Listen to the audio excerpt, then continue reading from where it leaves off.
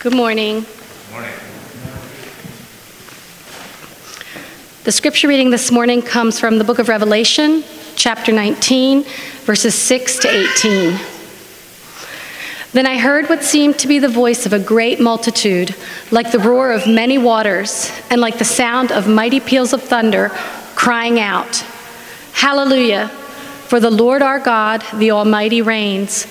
Let us rejoice and exult and give him the glory, for the marriage of the Lamb has come, and his bride has made herself ready. It was granted to her to clothe herself with fine linen, bright and pure, for the fine linen is the righteous deeds of the saints." And the angel said to me, "Write this: Blessed are those who are invited to the marriage supper of the Lamb." And he said to me, "These are the true words of God." Then I fell down at his feet to worship him. But he said to me, "You must not do that. I am a fellow servant with you and your brothers who hold to the testimony of Jesus. Worship God. For the testimony of Jesus is the spirit of prophecy." Then I saw heaven opened, and behold, a white horse. The one sitting on it is called Faithful and True, and in righteousness he judges and makes war. His eyes are like a flame of fire, and on his head are many diadems, and he has a name written that no one knows but himself. He is clothed in a robe dipped in blood, and the name by which he is called is the Word of God. And the armies of heaven, arrayed in fine linen, white and pure, were following him on white horses. From his mouth comes a sharp sword with which to strike down the nations, and he will rule them with a rod of iron. He will tread the winepress of the fury of the wrath of God the Almighty. And on his robe and on his thigh he has a name written, King of Kings and Lord of Lords. Then I saw an angel standing in the sun, and with a loud voice he called to all the birds that fly directly overhead, "Come, gather for the great supper of God, to eat the flesh of kings, the flesh of captains, the flesh of mighty men, the flesh of horses and their riders, and the flesh of all men, both free and slave, both small and great." This is the word of the Lord. Thanks be to God.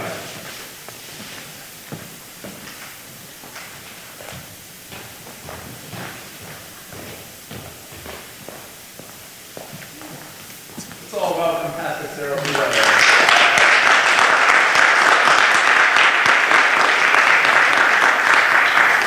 Good morning. It's good to be here with you all again. It is a joy. Thank you, Pastor Duke, for the introduction, and thank you all for the invite. It's good to be here. So I actually forgot to text y'all and tell y'all I'm only going to preach verses 6 through 10. I was sitting down writing this, and I was like, Cyril, it's going to be back to back. So I just deleted I deleted half the sermon. So, so you all are welcome. It would have been it's now 27 minutes. It would have been probably 40 something. So our time today is titled The Coming Feast. The Coming Feast. I'll pray for us and we'll dive in. Lord, thank you for this time where we could come before you and we can worship you. Lord, I ask that you would speak to us now. Lord, I ask that you would fill this place with the power of your Spirit. Holy Spirit, I pray that you would fill me. Lord, that I might preach your glorious word. Lord, I really do need you. Lord, I pray that you would open the hearts of your hearers. Lord, that they might rejoice in the midst of weariness. Lord, that we might know you in your coming joy.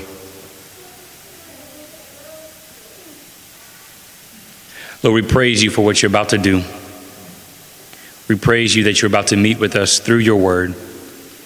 Lord, I pray that if anything comes out of my mouth that is not of you, I pray would wither away and be forgotten forever. Lord, and if anything comes out of my mouth that is of you, I pray it would stick and it be remembered, and that it would yield fruit into eternity. Lord, we love you. Amen. All right, so again, like I said, we've been talking about the coming reunion. We've talked about the coming victory. We've talked about the coming judgment. This morning, we're going to talk about the coming feast. And anyone who knows me knows I love a good dinner party. I love the good food and drinks. I love the warm company. I love the laughs and jokes. If y'all know me, I laugh way too hard. I like to laugh from my gut. I love the dancing. I will be on the dance floor all by myself. And most of all, I love that it is a time where we can come together and celebrate something amazing that is happening, or celebrate an amazing person. And the only thing on the agenda for the night is to rejoice. Some of the most glorious and expensive parties I've been to are wedding receptions. I know that many of us might have been to wedding receptions for our friends or families, or maybe, we have had our own wedding reception, and maybe it was, you have memories from it. I know from mine, a lot of it was a blur because everything was happening so fast. Selfies were happening all throughout the night, and it was all a blur. But I actually have a lot of memories from my own reception. I love the people at wedding receptions. And for my own wedding reception, there are people who are coming from all over. There's people who drove down from Virginia to Jackson, Mississippi to be there to party with us because of the marriage. I'm going to have best friends and family and friends and old friends and new friends who came to celebrate. At wedding receptions, I love the food. I can barely remember the food at my wedding because I didn't eat much of it. Everything was moving so fast. Apparently, people tell me the food was good. I'm still finding out things that were actually at my wedding that we had there. But I love the food. And at other people's wedding receptions where I can actually eat, I've experienced some of the most delicious and luxurious food. I love the dance floor. Y'all, I'm going to tell y'all, at my wedding, the dance floor was ridiculous. I just really stopped and realized, you know what? All my friends love to dance. There was at one point where I walked in and everybody was like jumping up and down and sweating and everyone's clothes were wet. And I was like, where am I? Am I still at my wedding? What is going on? And I love the celebration that you know what? We're going to celebrate because something amazing has happened. And most of all, I love what we're celebrating. We're celebrating God joining two people together forever.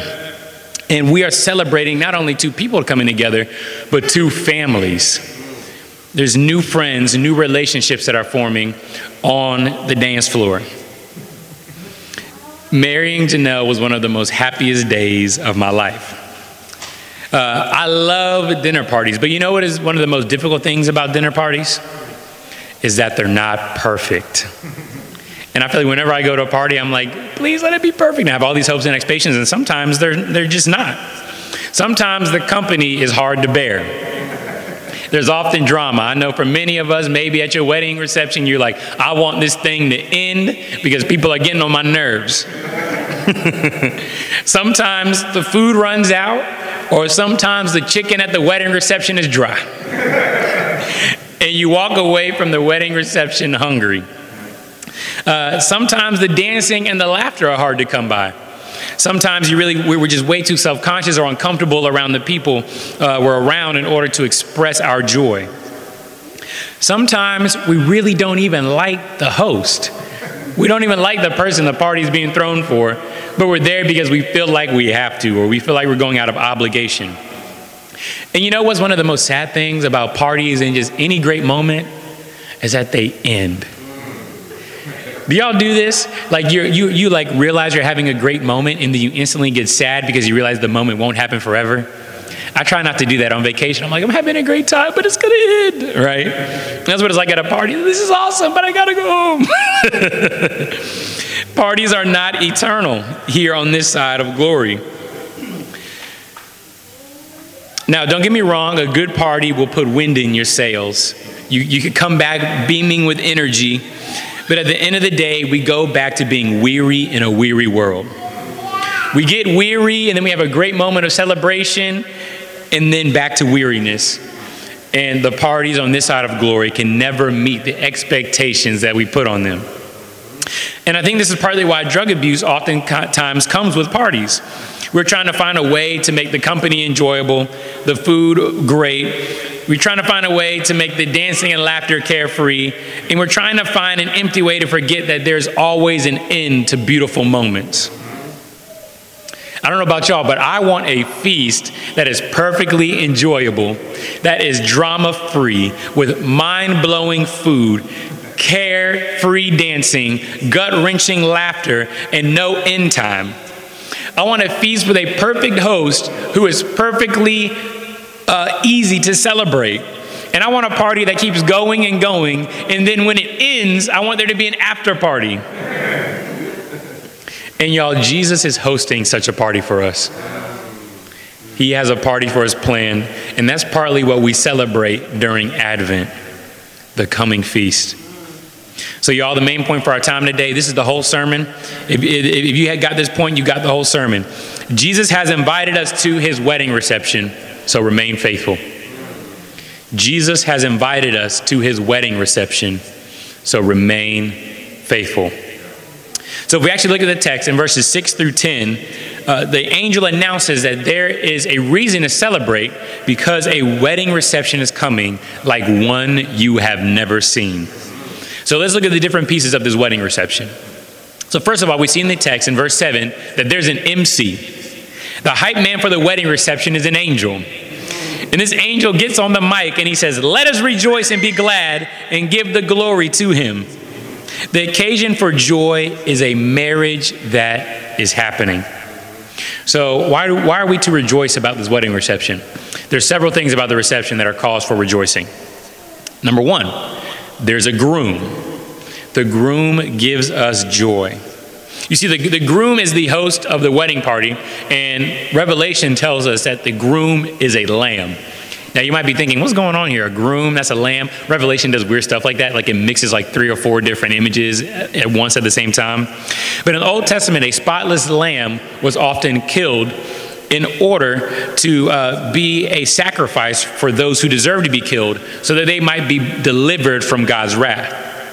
It was a lamb of atonement, meaning it was a reparation for wrongs committed against God. Revelation uses lamb imagery to refer to Jesus. So this lamb groom is none other than Jesus himself, and he is there at the wedding party, and guess what? This lamb has made the wedding feast possible. He has made it possible because of his role as the sacrificial lamb. He has died to make reparations so that this party can happen. Who has he died for? He has died for the bride. So the bride is the other reason to rejoice. And so bride imagery in the Bible is often used to describe God's people, the church. And oftentimes in the Old Testament, this bride was unfit for marriage to God because she was sexually immoral and she was immature. But Jesus, by the power of his sacrificial death, has made this bride ready for marriage. He has given her the power to make herself ready. The scripture in verse 7 says, the bride has made herself ready. How has she made herself ready? The text tells us that there's a wedding dress. It tells us that this wedding dress is fine linen, bright and clean. Bright and clean, it means that there's an aura, there's a shine, that this bride is glorious. And oftentimes this fine linen was made from Egyptian flax, and imagine like expensive, luxurious dress. And oftentimes Revelation gives us a little hint. It helps us out and interprets the imagery for us. Revelation says the dress, or the fine linens, is the righteous acts of the saints. The text tells us that the righteous acts of the saints were given. It means it's passive. They were given to us. And we can only assume that the person who gave them to us is the Lamb. Jesus, by his death on the cross, has actually given us the power to clothe ourselves in righteousness. Not only is there a wedding dress, but there's an invite list. The angel MC declares in verse 9 that blessed are those who are invited to the wedding feast of the Lamb. So the passage here, you're like, okay, who are the invitees? Did I say that right? Invitees? But like I said, Revelation mixes imagery a lot. So not only is the bride the church, but the people, the guests are the church. We are invited to celebrate with Jesus. But not only that, there's an invite. The gospel, the good news, is itself an invitation to a feast. Oftentimes, over and over again in the Bible, it describes God's kingdom like a feast. And the gospel is inviting us to come party with God. So y'all, we see in this passage, the people are amazing. The food is literally glorious. I don't know if there's a dance floor there, but everyone is out of their minds with joy. And last but not least, the occasion for celebration is breathtaking. God himself has brought his people from persecution, suffering, sin, and struggle to a weighty glory and union with himself. Baby, I don't know about y'all, but I want to be at this party. And this party is going to happen at the second coming of Jesus, the second advent of Jesus. And y'all, this might sound like a fairy tale, but the party is real. It's going to happen on this earth, but newly renovated and infinitely better. This party is real. This party is perfect. And this party is God's party. And you are invited. Y'all, the beautiful thing about this party is that the company is perfect. There is no more drama or toxic relationships there because everyone is clothed with the righteous deeds of the saints.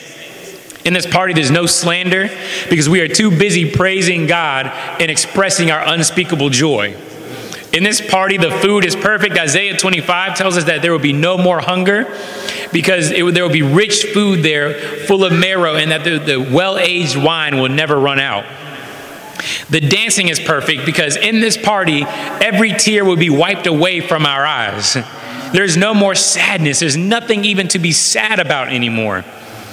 In this party, there's no more fear or anxiety because there's no danger coming to you, and there's no more tragedy that can ever befall you.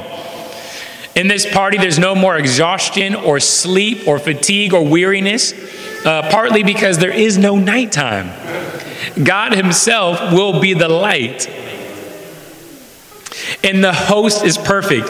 The book of Revelation tells us that there will be no more loneliness because we will be perfectly united with God and in perfect harmony with God's people. There will be no more longing for God or wondering where God is because he will be right there. And you will be able to party with him face to face and celebrate with him bodily. In this party, there will be no more injustice because the King of justice himself is the host. The length of the party is perfect. There's no fear that this party will ever disappoint us. And there's no grieving that the party will be over because it happens in eternity. I don't know what eternity is like, but I imagine that this party never ends. And maybe if it does end, there will always be an after party. Like we talked about last week with Pastor Glenn, the coming judgment guarantees that nothing can ever ruin this party. There will be no more being sick and tired of being sick and tired. Weary saints, Grace Meridian Hill, maybe if you're here, maybe you're thinking about giving up on Jesus. Maybe you're like, you know what? Things are too weary, things are too crazy right now for me to even worry about Jesus and his church. I'm just trying to survive. I'm just trying to make it. I'm just trying to push through. Maybe you're even thinking about giving up on the Lord because of the despair that you are feeling in your walk. This passage gives us hope. Let the hope of this coming feast put wind in your sails in the here and now. The joy of this coming feast is supposed to bleed into our present moment. So what do we do with this? Christian, we're supposed to let this coming feast motivate us to remain faithful to Jesus even though it is hard. We are to remain faithful. This is the whole point of the book of Revelation. The book gives us a glimpse of the future and says, I know that life is hard right now. I know that being a Christian is hard. I know that the world is pressing in around you, but keep going because your labor is not in vain. Keep dressing yourself with the righteous deed of the saints. Keep pressing forward into good works and worship and following Jesus. And we don't have to wait. We do it right here, right now. In those moments when you are sick and tired of being sick and tired, we have to tangibly remind ourselves of the coming feast. We have to find ways to do it. So what other better practical way to remind ourselves of the coming feast than to have feasts, to throw good parties. So, I challenge us, I dare us, and I'm daring myself as I was writing this. I was like, ooh, I need to throw more parties. But to host parties, we don't have to wait for the next birthday, the next graduation, the next whatever. We have reasons to celebrate because Jesus is good, Jesus is real, and Jesus has redeemed us. We don't need any other reason to throw a party.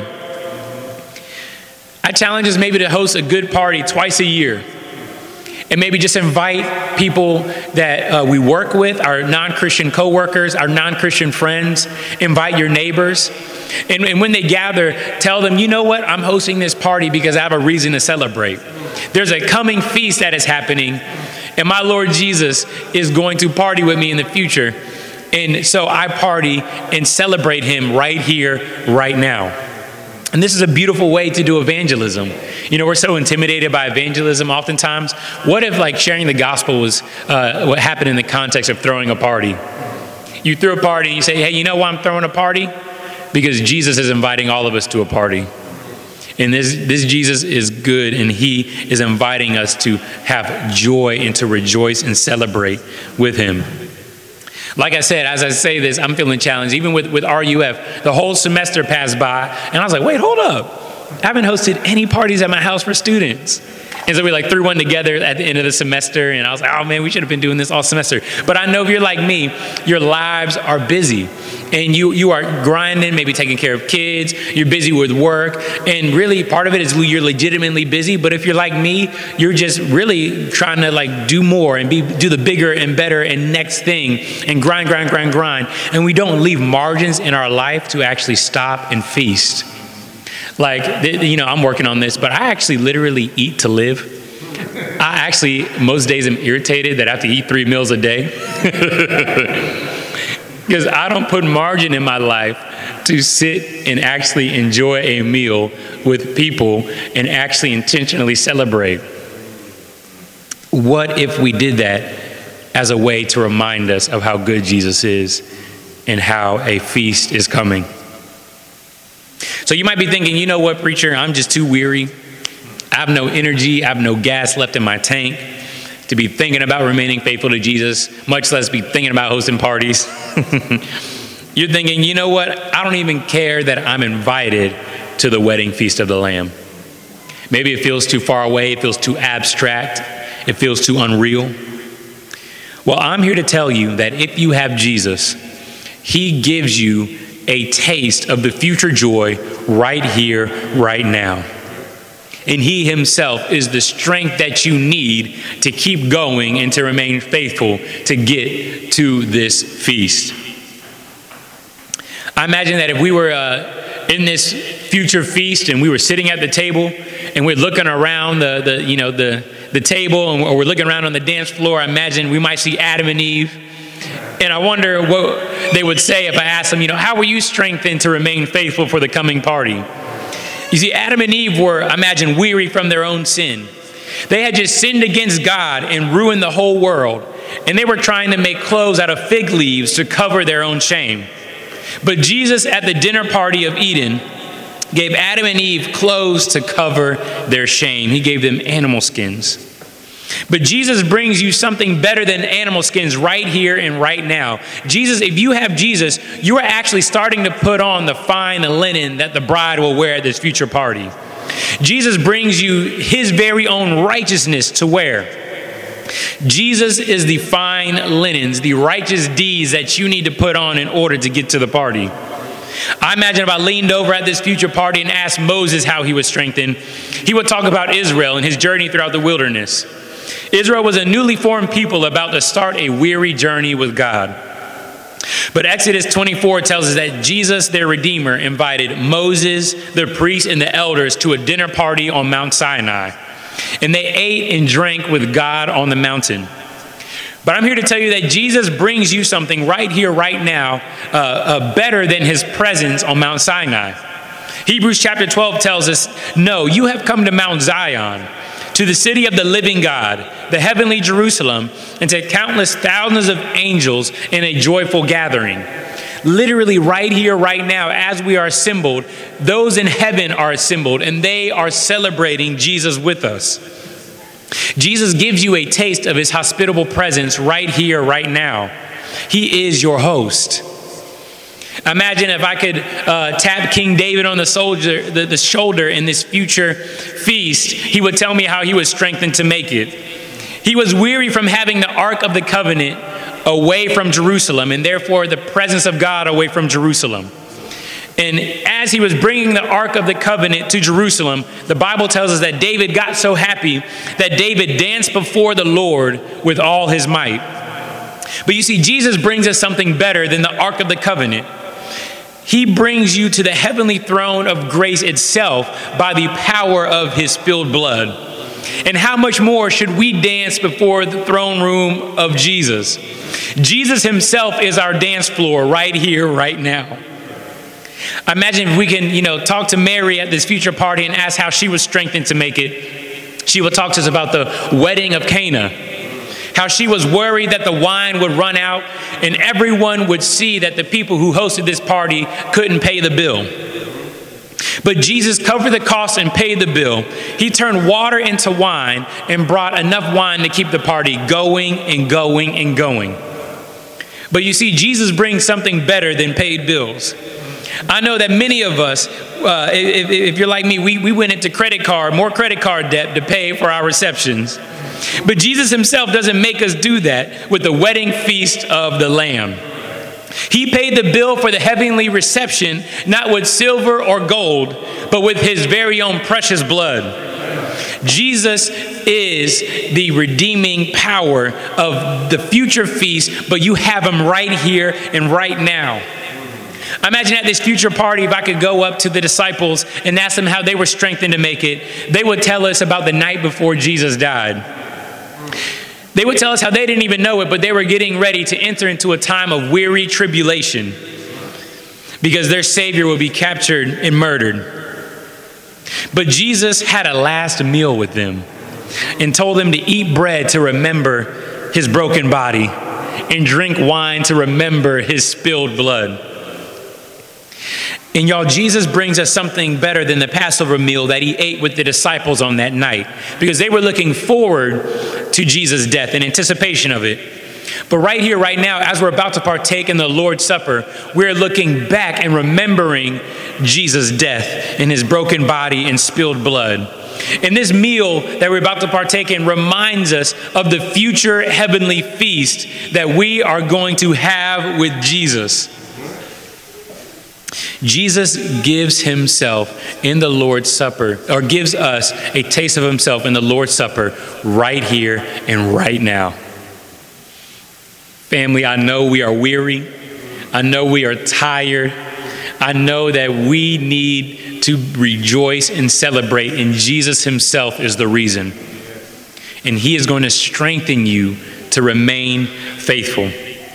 In the book of Revelation, in chapters 2 and 3, which is basically the whole summary of the book, Jesus sends letters to each church, and he has a message for them to encourage them. And I imagine if he could write one to us, he would tell John, write a letter to the angel of the church of Grace Meridian Hill, and tell them that although they are weary, although they are tired, there is a coming feast. And those who conquer and overcome, I will dine with them. I will dance with them. I will feast with them. I will wipe away every tear from their eyes at this feast. And he tells us that those who conquer, those who persevere, those who remain faithful will be with him. Those who have ears, let them hear. Amen. Let's pray. Lord, thank you for the fact that you are hosting a feast for us. For the fact that you, Jesus, are the one who is helping us to remain faithful, to make it to that feast. Lord, by the power of your Spirit, I pray that you would encourage us, that you would give us joy, that we would see in this Advent season, we have every reason to rejoice in a weary world. Lord, I pray that we would look forward to this feast, that it would actually shape and govern and compel us in the here and now. It would shape the way we live. It would shape the way we think. It would shape the way we move. It would shape the way we engage our relationships. God, I pray that it would shape the culture of our families. It would shape the culture of our churches. It would shape the culture of the way that we embody ourselves in our workplaces. Lord, I pray that this coming feast would be our end game, our end goal, where we can feast with you in person, face to face. So, Lord, I pray that as the angel said then, I pray that we would receive the same word now. Rejoice and celebrate. Lord, we love you. Amen.